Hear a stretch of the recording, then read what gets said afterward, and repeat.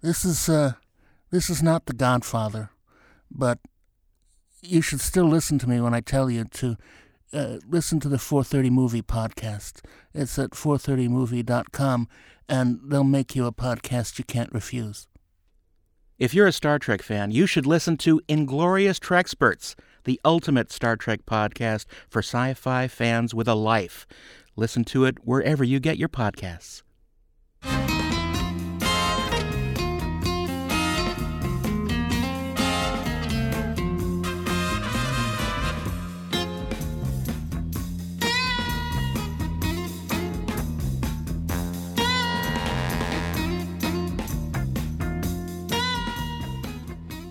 Hello and welcome back to Best Movies Never Made, the podcast where we talk about interesting and infamous movies that never made it to or through production. I am your host, Josh Miller, and with me as always is... Steven Scarlatta. This is part 2 of what has turned out to be a 3-part episode on the unmade Spider-Man movies. So if you have not listened to part 1, go back and listen to that right now, because we are just picking up right where we left off with our guests, Ed Greer and Ashley Miller. Hi. Hello, guys. All right, so we just left off on the Ted Newsom draft, which established a lot of the building blocks that we were going to see over and over again, done in slightly and often weirdly different ways moving forward. You wanted to say a little something about the effects, or what do you want to say, Steve? We can get there. Or I guess people were wondering how they were going to do these effects for Doc Ock, and I found they were saying they were going to take a cue from Cronenberg's Videodrome and construct a latex torso for the Oct actor, who was supposed to be Bob Hoskins. This should be as horrifying to the audience as it is to Ock himself. In this one shot, we'll see that the mechanical tentacles have grotesquely penetrated his bodies. They're not just glued on prosthetics. This is the only way we need to see this, but it's essential the audience accepts the arms. Luckily, it's relatively cheap to cast a man's torso. Again, it's not a question of expense, but imaginative use of existing techniques. And one more thing they were going to do was our specific recommendation is dimensional animation. It's not a technique appropriate for everything, but it can't be beat for giving life to mechanical objects. Think of the robot skeleton in the last scenes in Terminator, or the demon dogs in Ghostbusters. When we see Ock in full fury, a process shot of a live actor with prosthetics layered with fully extended miniature stop-motion arms should thrill and scare. And that's the way they were going to try to do the effects for Doc Ock, especially in these two versions, the Tobe Hooper and the Joseph Zito versions. So, well, this is now around when Tobe Hooper had to leave. Was he going to shoot Texas Chainsaw 2? Well, what ended up happening was Joe Zito had 2 huge hits, Missing in Action is that and why Hooper left, though? Yeah. Well, what happened was, so Zito has Missing in Action, which is a big hit, and Invasion USA. Tobe Hooper was their go-to guy. That's why he got put on Spider-Man. But now, all of a sudden, Zito is the go-to guy. And now Tobe Hooper's on set with Invasion USA. Hooper's on set with Invaders from Mars. And so Joe Zito trapped Golan in an elevator and told him, I want Spider-Man. And they went to the set of Invaders from Mars and told Hooper, Zito wants the project. And then 24 hours later, the project was Zito's. Although it didn't sound like Hooper really wanted to do it. Yeah, that was the thing, because he didn't know how it can get made. And so, Zito really wanted it, though. And so, when Newsom and Brancato handed in their script, as we said last time, that's when they found out now Zito's involved, and now you have to work with Zito. And so what ends up happening is that Newsom and Brancato, they didn't really get along with Zito, or Zito liked them, but they didn't really want to incorporate his ideas into the script, and they were pretty much fired. And Zito said they couldn't deal with them. And so Zito goes and he brings Barry Cohen, excuse me. He had worked on Friday the 13th Part 4, the quote-unquote final chapter, which turned out to be very not true. It was a good, one of the best Friday the 13th. And he made one of the best Chuck Norris movies, Invasion USA. So. Barry Cohen also went on to create a 90s syndicated show called Forever Night, if you guys remember that. Oh, the good vampire show. Good vampire The good show. detective vampire show. CBS late night or whatever the hell it was. But let's dive into this, because this is interesting because it's very similar to the Newsom script, but also just starts getting weirder. I made a note to myself here that Barry Cohen, a.k.a. the wrestling version, because this one seems very excited about the wrestling aspect, which was normally just this minor point in Spider-Man's origin story previously. The cyclotron's still here. Now, though, Ock has an assistant named Wiener, who is described as such in the blocking of the script in his first scene, a local small-time hood hired by Ock to circumvent the school administration and to procure whatever Ock needs for his experiments. And the reason I'm highlighting this is weird, though, is it just says that in the blocking and then it's never said in dialogue, meaning watching the movie you wouldn't know this guy's relationship to Doc Ock. He's just this college professor inventor who has this weird mob goon hanging out with him at all times. He's the talk to. Well, yeah, Doc Ock in the last script, as in this one, is their teacher also. And so now Doc Ock is their teacher, and he has this weird goon with him at all times in the school. So, so it's very bizarre. Yeah, I think before... Oh, no, he was his teacher before as well.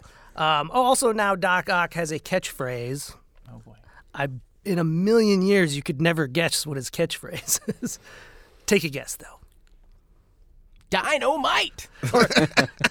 You write comic book adaptations. You know Doc Ock. What would you maybe just give him as a catchphrase? I know you're trying to think of, Doc Ock, what would this guy's be? And It's something about, you'll never escape the many arms. Something stupid like that. the point being something that seems like, I get why Doc Ock's saying this. Well, And this being the script- wrestling version, maybe it's like, you never escape these 16-inch pythons. Here it is, okie dokie. He just says okie dokie a lot. Or maybe in this script. sometimes it's okie dokie. So he's what, Christopher Lloyd? Yeah, I don't know. I know it's over 10 times throughout the script. Oh, because it's a after- drinking game. It's insanity. Wow. Yeah, so same thing that we got. Peter, Liz Allen, Flash, Harry. Though now Harry is no longer a merry prankster who wears heavy metal clothes. He is the school nerd, as he is described in the blocking. And Peter in this, they highlight more of the idea that he himself is also a genius. He just had a paper accepted by a science journal. Now, unlike the other one where the relationship between Ock and Peter is never really set up. Peter's a student, Ock's a professor. Here, Peter, much like in Raimi's Spider-Man 2, thinks Ock is a genius, so they've already kind of got that relationship.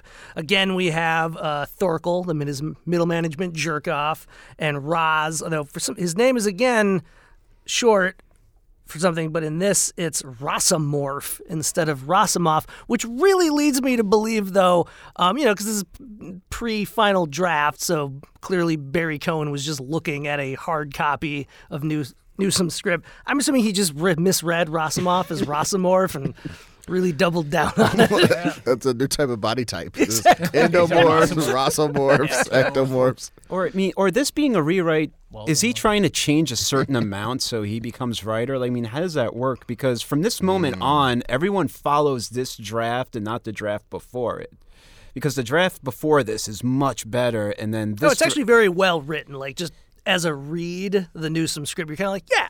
Yeah. Oh, yeah, Newsom Brocado. Yeah. Yeah. There's more of if they'd made that script, that movie would have been pretty good. Well, I mean, I don't know about that, but I do know that. Look, we all liked Superman 3. Well, everybody we hears, didn't have anything back then. Everybody hears screenwriters, but there's something kinetic about a good style. Yeah. A better style. This is one of the better style drafts of any of this that I've read. It's got good, not too many sentences in the action description, all blocked up together. It just kind of trying to get flow. Yeah, it's got way more flow than a lot of this. Well, and we'll kind of get to later, but just to explain the style of this script is that Steve had told me that one of the later drafts was rewritten by Golan himself under a pen name.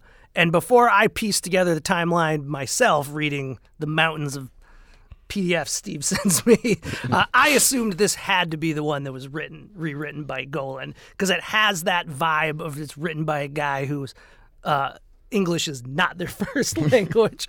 Like, for example, Thorkel, this is a line of Doc Ock dialogue here early in the movie, which is, "Thorkel, you are the dumpiest administrator our university has had ever." I would really have loved to have listened to Bob Hoskins say that line. Ever. Well, it's also bizarre because in the opening, Doc Ock is ignoring his class. They're telling him, "Yo, you have to go teach." He's like, "Those imbeciles can wait," And he does an experiment, and it sets the classroom on fire that all the students are waiting for him. Liz Allen almost dies, and then Peter grabs a fire extinguisher, and then Flash takes it from him and puts out the fire, And then Liz is safe, and then literally right after the fire is put out, Doc enters. I swear to God, this is the script. As soon as the fire ends, Doc comes in and starts lecture calmly as if nothing happened. He's like, "Oh, the universe is made up of forces," and da-da-da, and everyone sits and starts listening. And so it's like a second ago, Liz almost burned up. She was trying to escape the class. So and then the class begins, and then Doc Ock, it doesn't take the experiment to make him go mad. From the very beginning, he's teaching this class. He's talking about how he's going to destroy the universe immediately. Like, it doesn't take the experiment for him to go crazy. From first frame, he's nuts in this draft. Yeah. Well, what I don't understand about a lot of these drafts that we're going to look at, or that we've been looking at, is Doc Ock and the universe. Like, I get that in the comic books there were certain schemes that he did that weren't just robbing stuff, because he's a scientific mind. But this whole destroy the universe, the world is at stake, this whole building's levitating, and all this jazz is like, Spider-Man doesn't fight stuff like that. Like, why are they trying to force Spider-Man to fight things like that? I don't get it. And they wonder why this friendly neighborhood Spider-Man, not the friendly cosmic event Spider-Man. The paradigm, for what people consider to be a successful superhero franchise at that time, the only one was Superman. Right. So that provides, I think, the template for what everybody then chases. Right. That template changes over time, whether it is the template that is identified by Superman the movie, or the template that Tim Burton creates from Batman, which we see later in movies like The Crow. Frankly, even to some extent in Blade, that template doesn't get redefined until Sam Raimi's Spider-Man and X-Men. So there's an interesting chain of a sort of creative title, for how development executives and how studios, I think, see these films and develop these films. Even today we see that now with DC spent a very long time chasing after Marvel, not quite understanding the model and how it applied to their own property. And to me, stuff like that is it's a symptom of the same basic syndrome. Yeah. Very well put. Yeah, very well put. Thank you. You're welcome. You don't even have glasses to push up. That was great. See, I'm not just a dick joke guy. And this also introduces a character named Kim, who kind of gets repurposed more usefully in later drafts, but here it doesn't do a lot. She's a hot girl who has a pet salamander for no reason that she just carries around. And the script describes her as, "Kim is a ripe one and hot, hot, hot!" Exclamation point. A ripe one. The script really crackles you guys. But like she needs her diaper changed? Like, what is that? I mean, I'm also just fascinated by the character name of Wiener, which I really feel like they just named him that because they don't even. Every villain needs one. I think they make one joke in the movie, in the dialogue, about his name. Other than that, though, I just feel like it's Barry could like laugh while he was writing the blocking. Like I highlighted this one. Peter turns to go and comes face to face with the hulking wiener. And I'm like, this guy was just doing lines of cocaine and cackling to himself. God, the 80s are awesome. I hope they never end. And Doc Ock, to get rid of him, one scene says, "Piss off, wiener." I think that's the line. The one line where they really make use of it. But again, it's kind of basically the same as the first movie, the Newsom script. But this one now has this running thread that Peter has, like his own theories that Ock realizes. Like, this is the missing piece to get my cyclotron going and do whatever my nonsense cosmic scheme is. So he really wants to get that from Peter, which Wiener then tries to go. Peter gives the paper to Roz, in this one, Rosamorph, if you will remember his name has for some reason been changed too. Doesn't work out, so this is kind of an ongoing throughout the movie. It's like, we need to get this paper that Peter Parker wrote so I can finish my evil scheme. Now we introduce Aunt May, in this one, she's like, really aggressive about Peter needing like a girlfriend. And if we thought him chasing down Liz with the scarf and all that other version was weird. This one is that Liz is like, I'm with Flash, turned down, whatever. But Aunt May tells him that any girl that's worth your attention is, of course, going to have a boyfriend, being like, just keep bugging her until she breaks up with that bozo. You need to do a podcast about people whose favorite character is Aunt May. Yeah. Well, I mean, this sex pot version will definitely go in the canon now of ones we have to talk about. Because, gosh, this Madam May. Were you going to say something, Steve? Oh, no. And actually, funny enough, Joseph Zito wanted Jessica Tandy as Aunt May in this version. So. But the last version... Classic 80s choice for... Bricado and Newsom wanted to kill Aunt May. Stanley stopped them, and so they made a hipper Aunt May in the previous draft. And so in this one, I guess they kind of took that out of this one. They just felt Aunt May was not worthy to live, but if they had to, it was like, we got to hip her up. Yeah, like these people are going to want this old biddy to get it. Just her skating in on her extreme skateboard. Well, it was like she listens to Tears for Fears as Peter listens to Frank Sinatra. Like, she'll roll his eyes at what he listens to and stuff like that. But this is the 80s. Tears for Fears was big. Well, everybody wants to rule the world, including Doc Ock. That's right. So now again we have the big inciting experiment gone wrong. But in this one they add this weird element where Ock gets bit by the spider. Yes. Which I do not, even though I know where the script goes, I still don't understand because he doesn't really develop spider powers, but... No, he gets... This Does is like the maddening starts setting in for me because he gets bit by the spider and then he starts referring to himself as the real Spider-Man. Oh, right, yes. And because he was bit by the spider, and then later on... But he doesn't have spider powers, though, right? No, because he has those arms. Yeah, the arms. One can argue he doesn't need him, but I also don't understand why they also had him get bit and refer to himself as the real Spider-Man. Yeah, it's insane. And now there's also interesting because all of these have a scene of Ock at the hospital and the arms kind of coming to life, but never quite the Sam Raimi one that I wanted, where he's going insane on because they always have him on the operating table and they'll be like, oh, these are fused to his body.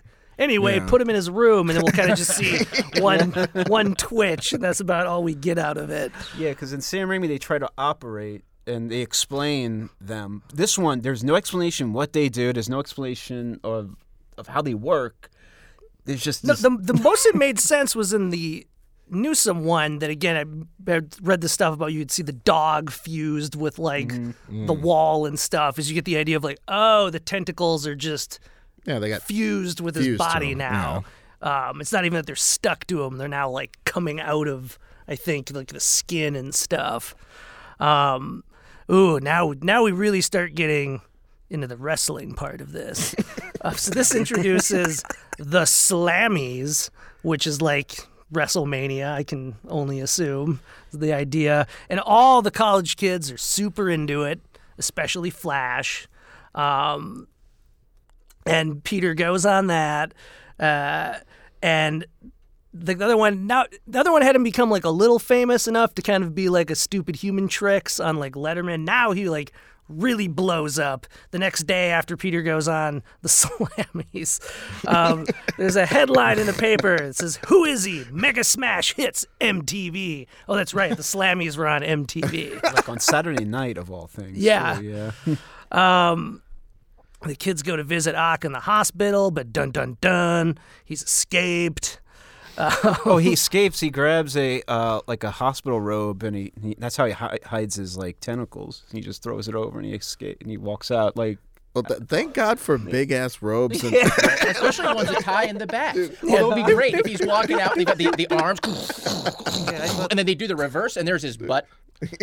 And he kills Thorkel, and he puts him in a bed and covers him, and then from that moment on, we don't hear nothing about finding his dead body or anything, by the way.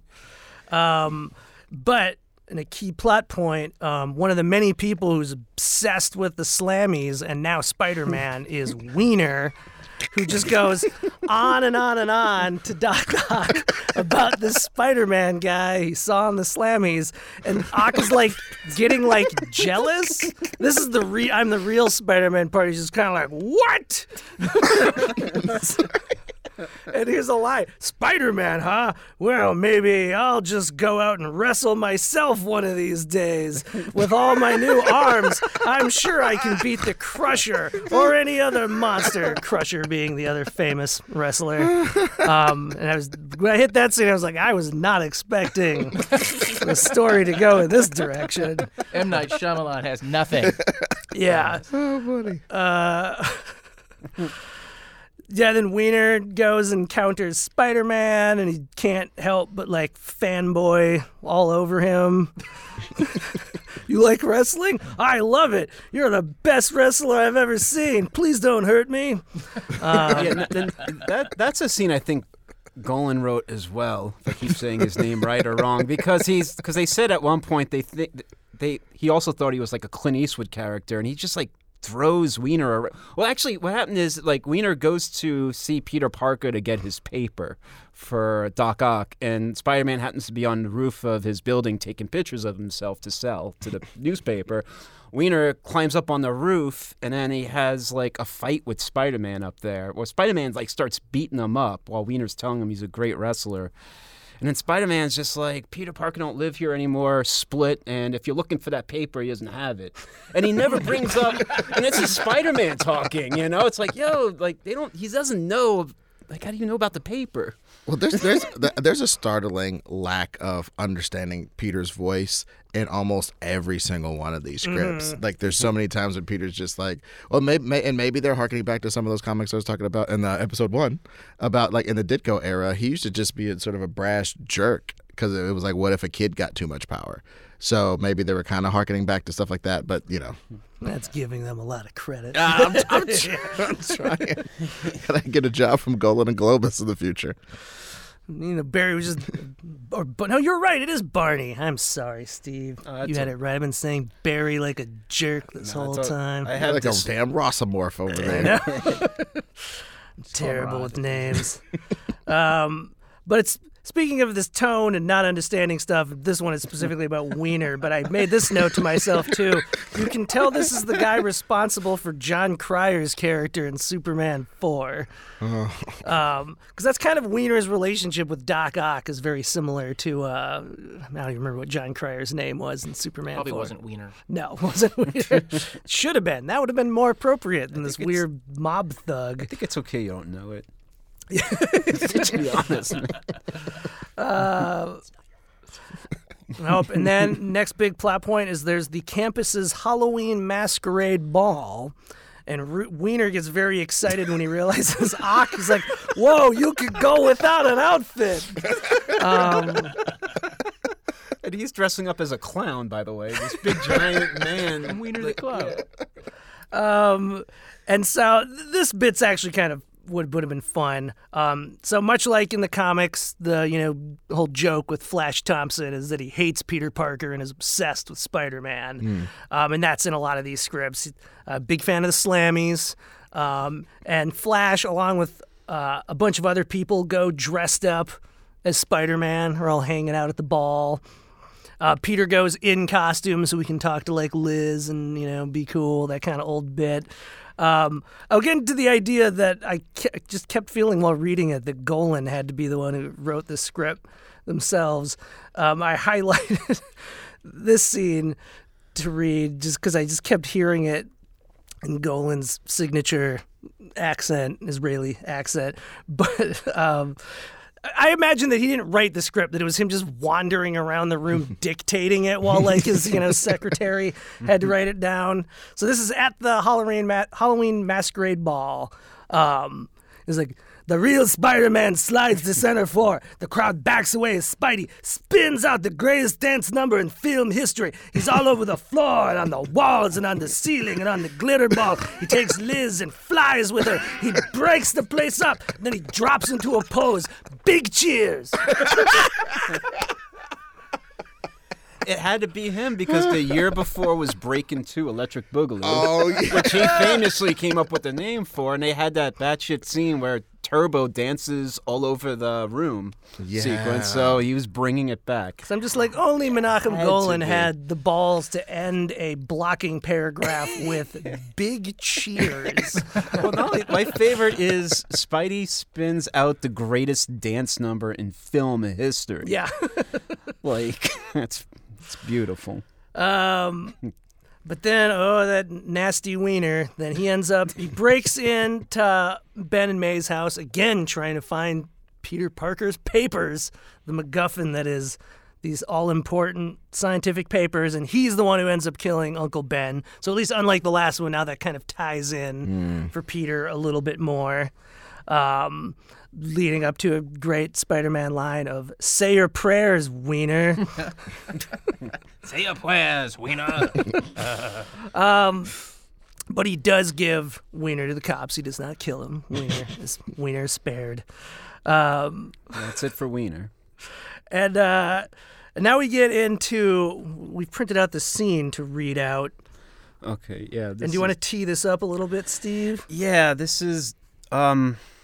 Doc Ock stops by Peter's house to pretty much get his paper because now Wiener's arrested, and Peter is out hailing a cab for Liz, who happened to stop by Peter's borrowing her computer. So Peter's out hailing a cab for a really long time. Doc Ock steps in and has a scene with Liz, and while we discuss the scene, just remember that Doc Ock is Liz's teacher. Which makes it a little bit more awkward, this sequence. So, and reading this scene, Liz will be played by Ash, and Doc Ock will be played by Ed, and I will be reading the block. Interior, Peter Parker's apartment, night. There's a knock at the door. Peter? She's about to open the door when 4 Waldos smash through it, obliterating it. Ock stands in the shattered doorway, Waldos writhing. Dr. Octavius? You're so weird with those, what do you call those? Waldos. Did you hear about Spider-Man? Moving Waldos like spider legs? That's me, the real Spider-Man. Now tell me, where's that jerky friend of yours? Parker. Peter? Oh, he's not here. He's gone. I don't think he'll be back for a while. You wouldn't lie to your professor now, would you? He's running his Waldos through her hair. Of course not. Why would I lie about a thing like that? Really, he's out. We'll wait. Grabs Liz's hair with his Waldos. What are you doing? Let me go. Please take those things out of my hair eventually. My Waldos, you mean? Whatever you call them, please. Ock shoots out 2 Waldos. Simultaneously, each grabs a chair from different parts of the room and brings them to the table. Sit. She does. He does too and folds his Waldos across his chest. He's a nice boy. A little nerdy, maybe, but nice. Wouldn't you say? Oh, I don't know. Maybe. He's very inexperienced. One of Ock's Waldos rests on the table, curled around the computer. Liz lets her hand rest on it. Ock warms immediately. You know, you're a fascinating young lady. Thank you. You're so refreshing. You're so Shocking? I wouldn't say shocking. I would. She sticks his Waldo in an electrical wall socket behind the computer. The current sizzles through him, and he leaps up Waldo's akimbo like the cartoon cat. Liz runs out the door. Ock extricates himself from the current and gives chase. End scene. Wow. So you see what I'm saying? Well, they're really doubling down, and they're called Waldos. It's very important to them. I read a script, and it's one of my friends. I hope he doesn't see this, but back in the days, he wrote a thing about a character. He had some beams, and some beams came and grabbed a character or something. He said, "Beams? Beams, you say?" And to this day, me and my friends will go to each other. Beams, you say? And this is some real beams, you say stuff. Right? These Waldos. Oh my God. She sticks his Waldo in there. Would you say shocking? Oh, I wouldn't say shock. Oh wow. So good. Yeah, then there's if they'd had a budget for it, could have been a cool chase across the George Washington Bridge where Flash is driving a car with Liz and Spidey in it, chasing Ock. I think they're going back to the university. This also has this whole silly runner in it talking about hacking the mainframe and just like generic things that don't make any sense and mean nothing, is part of the ticking clock on why Ock needs the MacGuffin of Peter's papers so he can finish his whatever, is that the planetary conjunction is about to happen. Thank God he's a speed reader. Yeah. That's the weirdest thing. It's like he's doing this paper. It's Saturday night at midnight, New York time, by the way, is when the planets are going to align. But Peter he gets a extension on his paper at the school dance. So it's like he's going to hand in the paper anyway after the moons are aligning, but Doc Ock, it doesn't make sense. So I think I'm trying to explain it. It's pretty I think the name of the paper, too, is The Planetary Conjunction and its Effect on Earth Gravity. So it all Why not ties just together. ask him? Oh, and by the way, Hey, Pete, why don't you just kind of take me through it? Give me the pitch. Stroke his Right? face Give me with the your headlines. Waldos. He's gonna give it up. Yeah. I highlighted this a bit as far as just good, meaningless, or meaningless dialogue in scientific mojo. So he gets Peter's papers, and he's like, yes, go on. Insert number sequences appear on the screen. Enormous! It's enormous! The Parker calculations add 4% gravitational force at the moment of full planetary conjunction, adding this to the present maximum power potential. Get it? It's all piecing together perfectly. But then, this kind of just follows kind of the same basic beats we saw before, right? Where it all boils down to the Science Center getting floated up in the air again. Yeah. Waka waka. Liz goes in this time, and then after he defeats Octopus, they escape with a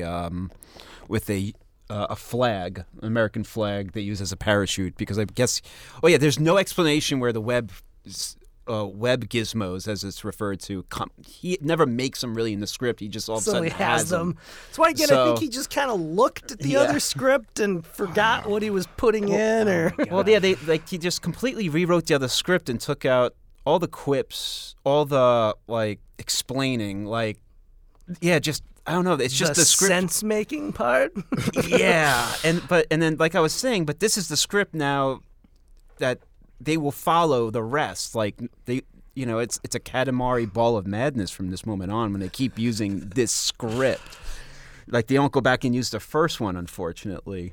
But and now I think is when we start getting into the financial woes that Golan had to deal with over at Canon Films that led to Superman 4 and I'm sure a bunch of other projects.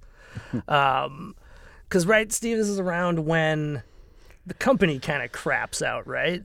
yeah, well, Yeah, so they were going to make this, and Well, then I would say they were obligated to make a movie by April of 1989. And after Zito left, I think Stephen Herrick, who did Bill and Ted's Excellent Adventure, was maybe going to do the movie. And this is around, or what were you going to say, Steve? I feel you have tracked this better than me. Well, let's see. Yeah, well, what happened was, with this draft, Zito was still on board. They were going to shoot it in England with a British crew. And then what ended up happening was Cannon went to Cannes and pretty much made the announcement there. They bought Superman there, and then they bought Masters of the Universe. And I think that's when they made their big announcement they're doing those two films. And so now this was kind of moved to the side. Zito was ready to go to England, and then they pushed England to, he was going to now shoot it in Italy. And he had like an interesting DP, and he was going to do it really dark in Italy with having Spider-Man be like the one bright light in the middle. But because Superman and Masters of the Universe bombed, they had to lower the budget. And so that's when Zito pretty much leaves the project. That's what I have. And then that's when Cannon started to commission low-budget rewrites. So they went from like, let me see, do I have the budget? At this point, they spent $1.5 million on the project, too, before they canceled it, before they wanted to do like a lower-budget version. So... And I think they got Marvel to extend it from 89 to 92. Somewhere around here. Yeah, that could be the thing. I don't, unfortunately, let me see. This is what, okay, so what happened was, so after those films bombed, they spent $1.5 million, and they went to Zito, and they said, we have $10 million for your Spider-Man, and $5 million of it has to go to effects. And that's when Zito walks, like, I just cannot make this movie with that low of a budget. Because, now Canon is starting to crumble a bit because its movies aren't making as much. Like after the bomb of Superman, Quest for Peace, and Masters.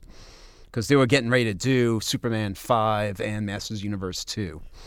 And, well, they shot some of Superman 5. So aspirant? Right. Yeah. Oh, my God. And this is now then, is this when Ethan Wiley gets hired? Yeah, so what ends up happening is Albert Pune steps in as the director in 1987, and now the budget is slashed to $1.5 million. The budget? Yes, the whole budget. And so what ended up happening was... Turns out Spider-Man just likes riding a bike around the city. It's like the Electric Company Spider-Man. Like, he doesn't even talk or walk on walls. He just kind of leaps into scene and kind of does this in front of kids, and then he gets out. Well, I have two quotes. I'll explain it. One is from Albert Pune. We were going to shoot the first part before Peter was bitten, and then we were going to break and shoot Masters of the Universe Part 2. Then come back. That way Peter Parker would have had time to work out. And he would have worked. It would have worked because he had time during the Masters shoot long enough for him to bulk up. That was the plan. And then Ethan Wiley said it was weird because they said, look, we don't have the rights to the comics, only rights to the character. So that's what they were dealing with. So now they had to do a rewrite where they can only use like Spider-Man. And, and the budget is now slashed to 1.5. And as I said, Albert Pune was going to do it, shoot half, and then shoot the other half after he shoots Masters Universe Part 2. Wow. And so and then at Cinefantastique mentioned this, I didn't find anywhere else, that Christopher Columbus, he was warming up in the writer's bullpen, but nothing ever came of that in September 87. By the way, when a writer warms up in the writer's bullpen, it basically means you sit on your ass and you like watch TV and you eat Cheetos and That's hilarious. warmed up, getting ready. And then that's when Shepard Goldman comes in. He wrote a movie called Salsa, and Ted Newsom read his draft, and he just said, the impression I got from Shepard Goldman's thing was, it was like Porky's, except this guy occasionally put a Spider-Man suit on. Dude, I would watch that movie. Yeah. And then next was Don Michael Paul, who wrote Harley Davidson and Marlboro Man, which I like. And then he directed Half Past Dead and Tremors. My main memory 5. of that movie was just that I worked at a video store called Video Update, and a lot of video stores, would just have that VHS trailer loop that you would just have to keep hearing the same whatever fit in that hour tape over and over. And Harley Davidson and the Marlboro Man was on that. I don't even know if I saw the movie. I still have it fried into the back of my mind, the narrator guy being like, Harley Davidson and the Marlboro Man. Well, it's one of those where as you get older and more feeble, you're like, which one was which? Tango and the Marlboro? What is this? That'll be one of our future movie nights. Yeah. All right. So Don Michael Paul stepped in and he wrote one that pitted Spider-Man against a bat-like vampire creature called the Night Ghoul. And the Night Ghoul was an altered scientist who was set about avenging the death of a group of scientists who were brutally murdered. And so that was going to be that version. And then Ethan Wiley stepped in and March 89. And Ethan Wiley did House and House 2 and directed Children of the Corn Part 5. And what's weird is that all these writers have all been, except the guy who wrote Salsa, that's all been horror movie guys. I think that depends on how you watch Salsa. Okay. Well, as Ashley talked about earlier, there's these parts of the zeitgeist of the creative process. They get locked in there. The body horror angle survives 4 more drafts past these ones we're talking about. The body horror angle of Spider-Man, because I guess they couldn't see how cool it would be to crawl on walls and stuff like, you got little hairs on your hands and you can't even touch a goyle because they'll recoil from you. It's like, why is it got to be all weird like this? Yeah, so, and then Ethan Wiley, let me talk about that super quick.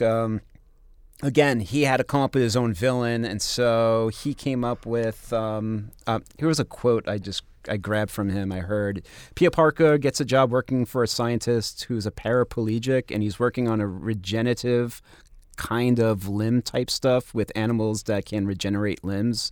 And the way he's financing this kind of underground operation down in a warehouse in Brooklyn is he's got a product of his experiments that's this incredible drug that is like crack on steroids. And he couldn't find money for this? He's got to do it in the basement? Well, actually, this one... I like drugs being described as being on other drugs. It's like marijuana on heroin, man. And that's how he's funding it through this illegal drug operation that's wreaking havoc on the neighborhood with these people on this crazed drug. I have almost superhuman power, and they terrorize the streets and things. Peter Parker, said every druggie ever. Peter Parker, Powers. Go Super Sentai. I love the almost. Like, what's almost superhuman? That's human. What are you talking about? And then Peter Parker learns that he's been manufacturing a drug that's destroying his friends and people on the streets. And the villain was a scorpion. He uses genetics and injects himself trying to regenerate his limbs. And it goes haywire, and he ends up with a big scorpion tail. It was to play like the octopus character. Well, there is a Spider-Man character, the Scorpion. Yeah. So... Well, I love all these weird machinations they're finding to try to make villains out of other villains. You know what I mean? Yeah. And the spider bites Dr. Octopus. It's a weird transmutation, and they're trying to just. One of you brought up, are they just changing stuff to change it? There's a lot of that going on. Well, one of the things that happens is when you start with a draft, you don't always get here's a stack of everything that's happened in this development process to date. If anything, you get, here's this draft. Here are the things that we liked about this draft. This many things. Here are the things we don't like about this draft. This many things. But please don't change a lot of this, because we're afraid if you change a lot of this, then what we like about this is going to be like this. So there isn't as much institutional memory as you might think. So, there is, because I do a lot of rewrites. I think, and I have done a ton of arbitrations for the Guild. And I think what happens with a lot of writers is there's a bit of kind of trying to read the tea leaves from what they're presented by the studio, by the development executives, what material they do manage to see, and try to discern what are the things that are actually important to the people who are writing my paycheck. Right? So some of these things survive because there might be an executive sitting there telling you, yes, but we really like the Waldos. Yeah, so let's keep the Waldos. And you might be like, hello, the Waldos are kind of stupid. Great name, but kind of stupid. But you'll never win that fight. So, you have to, on some level, kind of serve who that customer is. So if there's anything I think kind of ties the whole room together, It's the producer behind it who Yeah. liked certain elements. Yeah, so it seems like this one, they were like, okay, I like the regenerating limbs thing, but he can't be the lizard. Who fights a lizard? My gardener fights lizards. He doesn't wear a costume, so he doesn't fight a lizard. But a scorpion? A scorpion. The wild bunny fights the scorpion. Yeah, William frickin' Holden fights the scorpion. Ernest Borgnine fights Both of them scorpion. together. It takes both of them to defeat the scorpion. You can't call them tentacles. It sounds too much like testicles. Waldos. You can't call them tentacles, Wiener. Well, then, so how do we loop back to the story as we know it then with Frank LaLoggia? Okay, so Frank LaLoggia is coming up. So what ends up happening is, Canon shuts down Spider-Man. Golan leaves to create 21st Century Films. When Golan was forced out of the company, he was offered a golden parachute, which was supposed to translate to a great deal of money.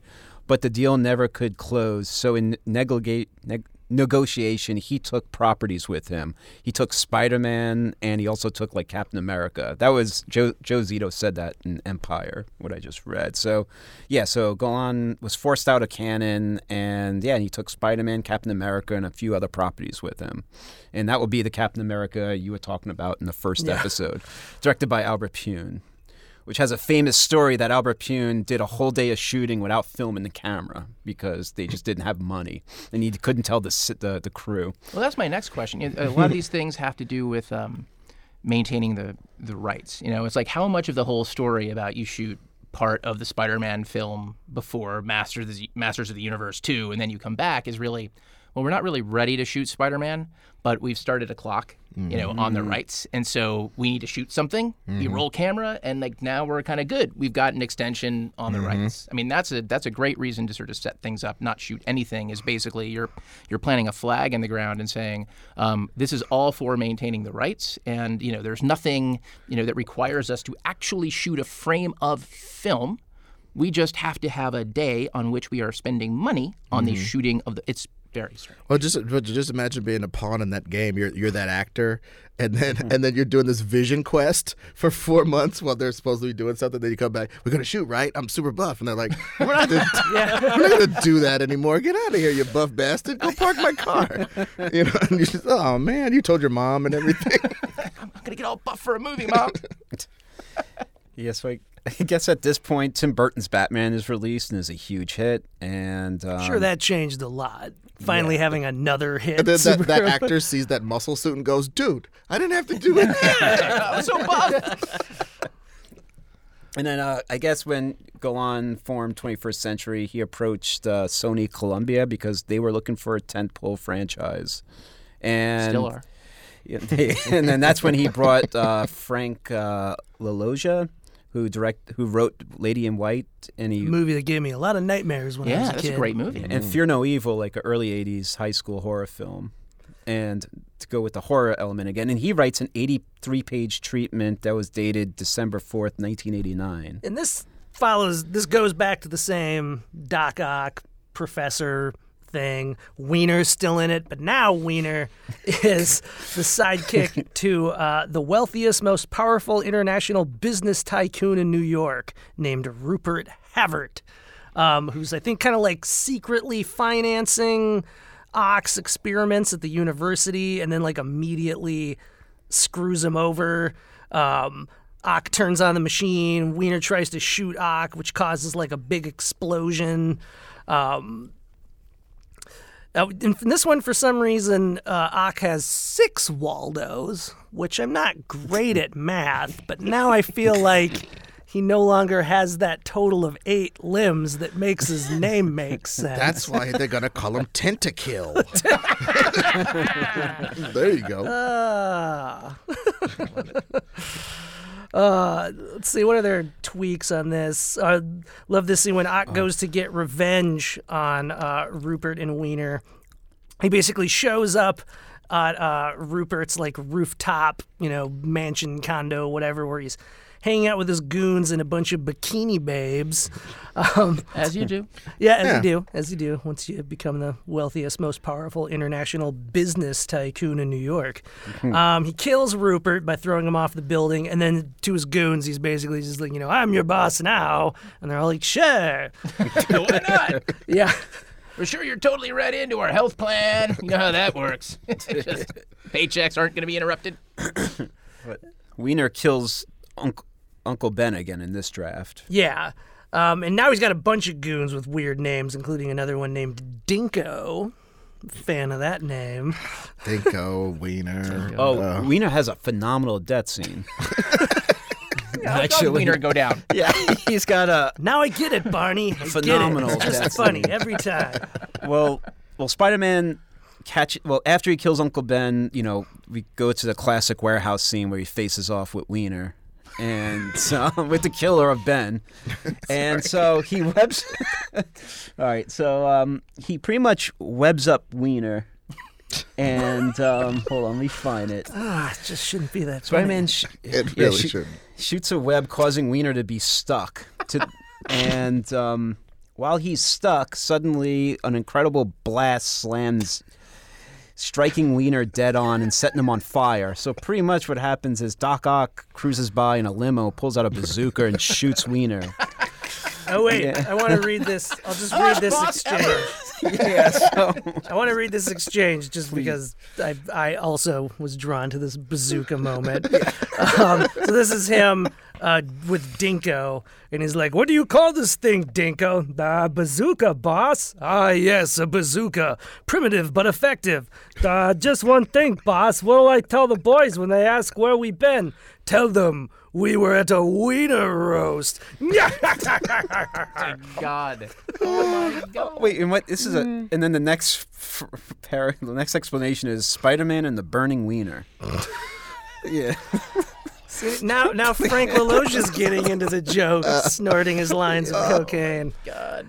He's like, I don't even need a paycheck. This is just so rewarding on itself. The madness of production and even pre-production is very apparent. Yes. Oh, yeah. In all of these. This is an 83-page treatment. At this point, like, I don't know Well, why this is. Well, just, the sign of the times a little bit. But also in the treatment description is when Ock gets, once again, all about making things float so we can get, as far as things you could tell that Golan just wanted to keep, is that some sort of building needs to float up in the sky at the end. So in this one, Ock is making anti-gravity gun, basically. And when he's testing it out, we see women's skirts fly upwards, in parentheses, no complaints from the guys on this one. Gentlemen are losing their hats. We see a sea of hats above the city. And I'm also just like, the 80s. How old is this guy? All men wear hats. The sky is full of bowlers. Yeah. And skirts. Yeah. Everybody's watch chains are floating Yeah. through the sky. And all the girls' dresses fly up, and the guys are mighty pleased. The hoops are spinning in the air. The chauffeur's buggy whips fly into the... Yeah. It's really also, The gyros are cracking. unwoke sign of the time. So this is the 80s. As we all know, 80s had a lot of evil Soviet Union guys, a lot of Colombian drug lords, a lot of drug dealer stuff. I feel like a lot of people don't remember that the entire plot of Three Men of the Baby is actually that the mom of the baby is fleeing drug lords and leaves the baby with our heroes, and the entire end of that movie is an action movie gunfight, basically. I had totally forgotten that. In a construction site. Anyway, so this has a running bet with a Japanese businessman. I guess maybe for you young people who don't know, it was a big concern in the 80s for white people in America. If a Japanese businessman came in selling drugs, boy. Oh, that would be great.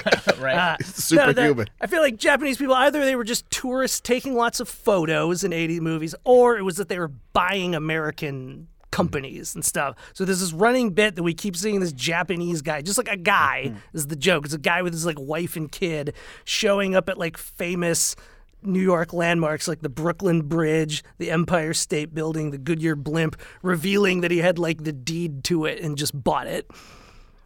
Waka waka. Wow. And he was also a ninja. Yes. He threw sharpened bearer bonds at people. He's the only one who can fight Spider-Man. How good. That should have been the end of the movie, though, is the Doc Ock was like about to kill Spider-Man. The Japanese guy shows up and he's like, I own the deeds to your Waldos. Sorry. What? I want to give them to my daughter. And first things first, I will change the name. And Doc Ock's like, no! Waldos! Ock kidnaps Liz on the Goodyear blimp. As you do.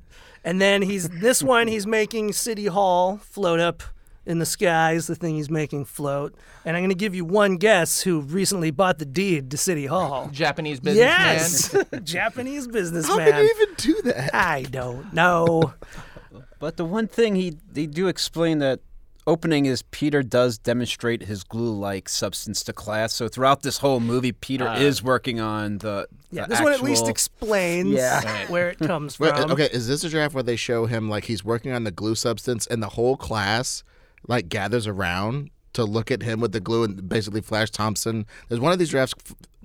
Flash Thompson and some goons pick up like a giant chest of drawers or like I think that is the a filing cabinet. And Peter has prepared the ceiling with a little patch of the goo.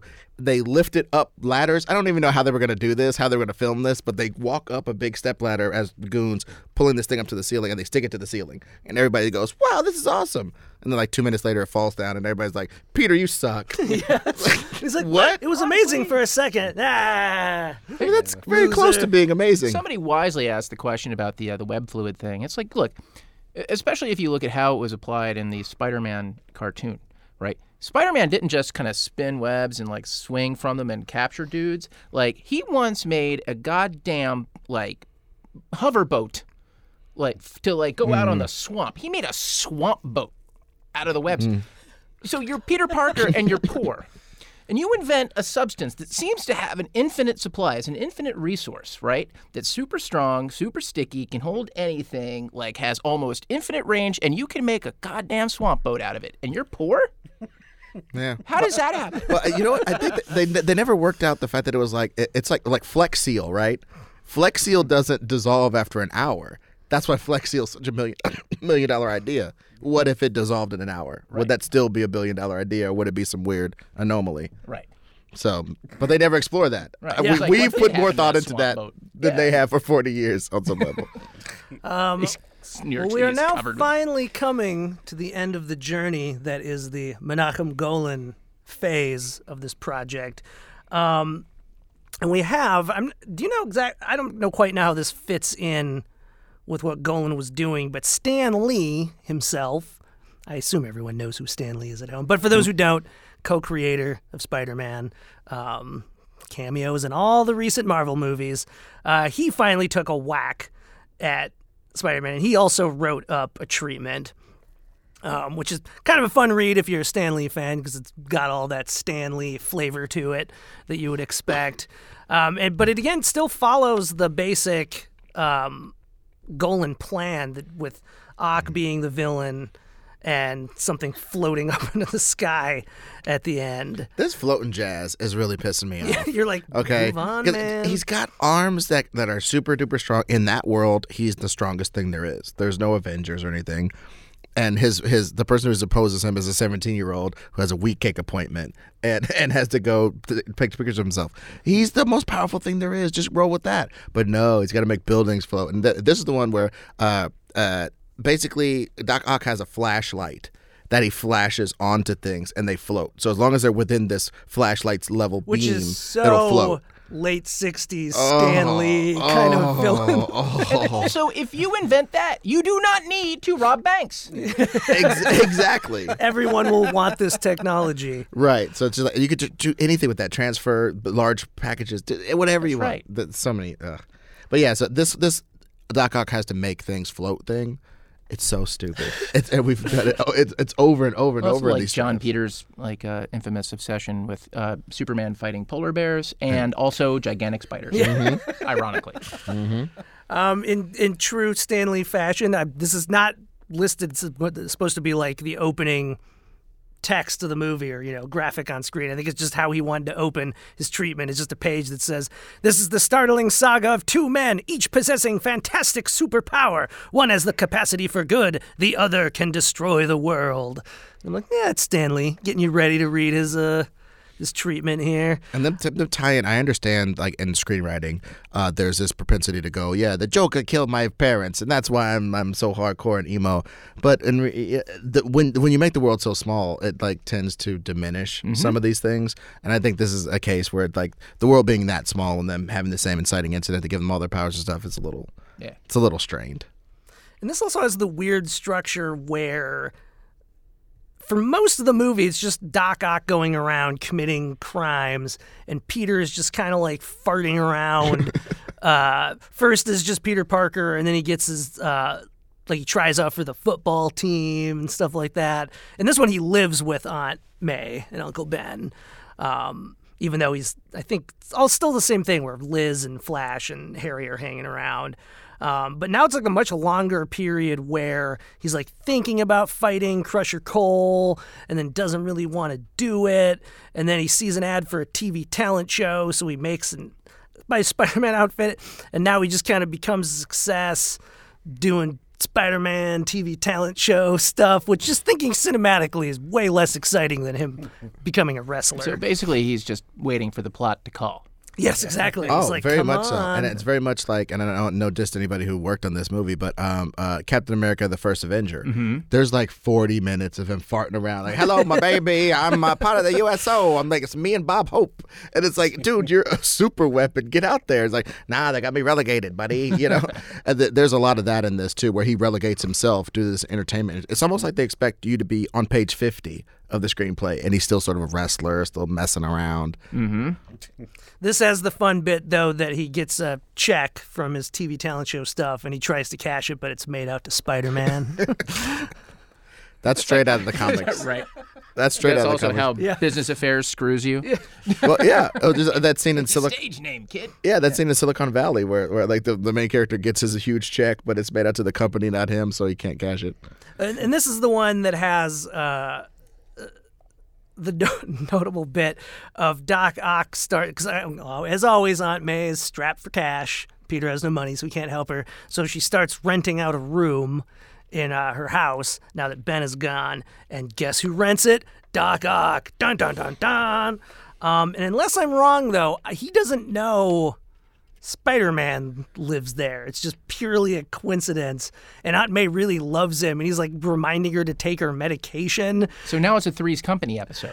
Well, and then there's the weirdest part about it that really highlights how weird it is that he's really helping Aunt May, and she loves him. But when Peter realizes, like, oh my God, the supervillain's living here, this is unacceptable. But then when Doc is like, I'm going to move out, Peter gets really mad. He's like, this is going to crush Aunt May. He's telling him, how can you do this? And I'm like, well, Peter, you're mixed messages here.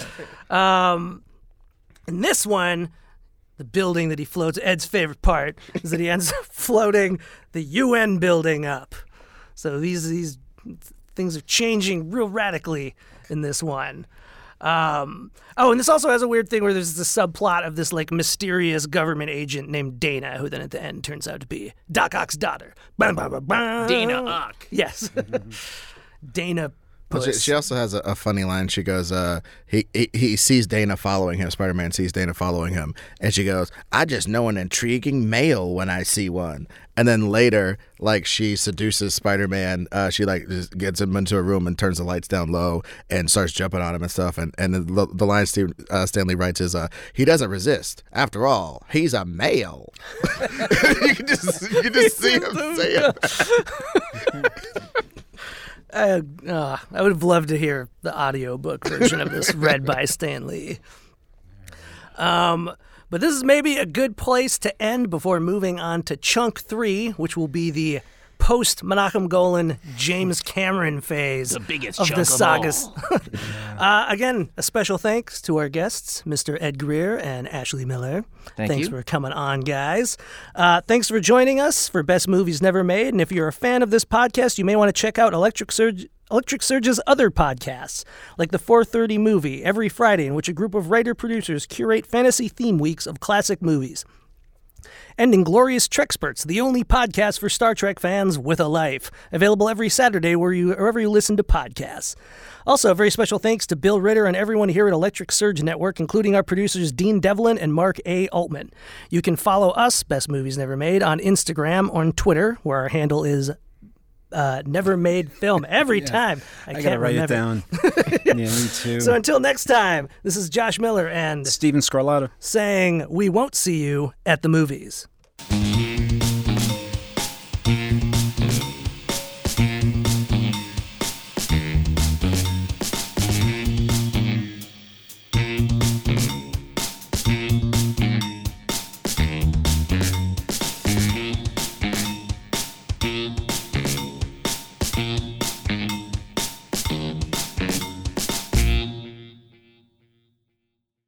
This podcast is a production of the Electric Surge Network.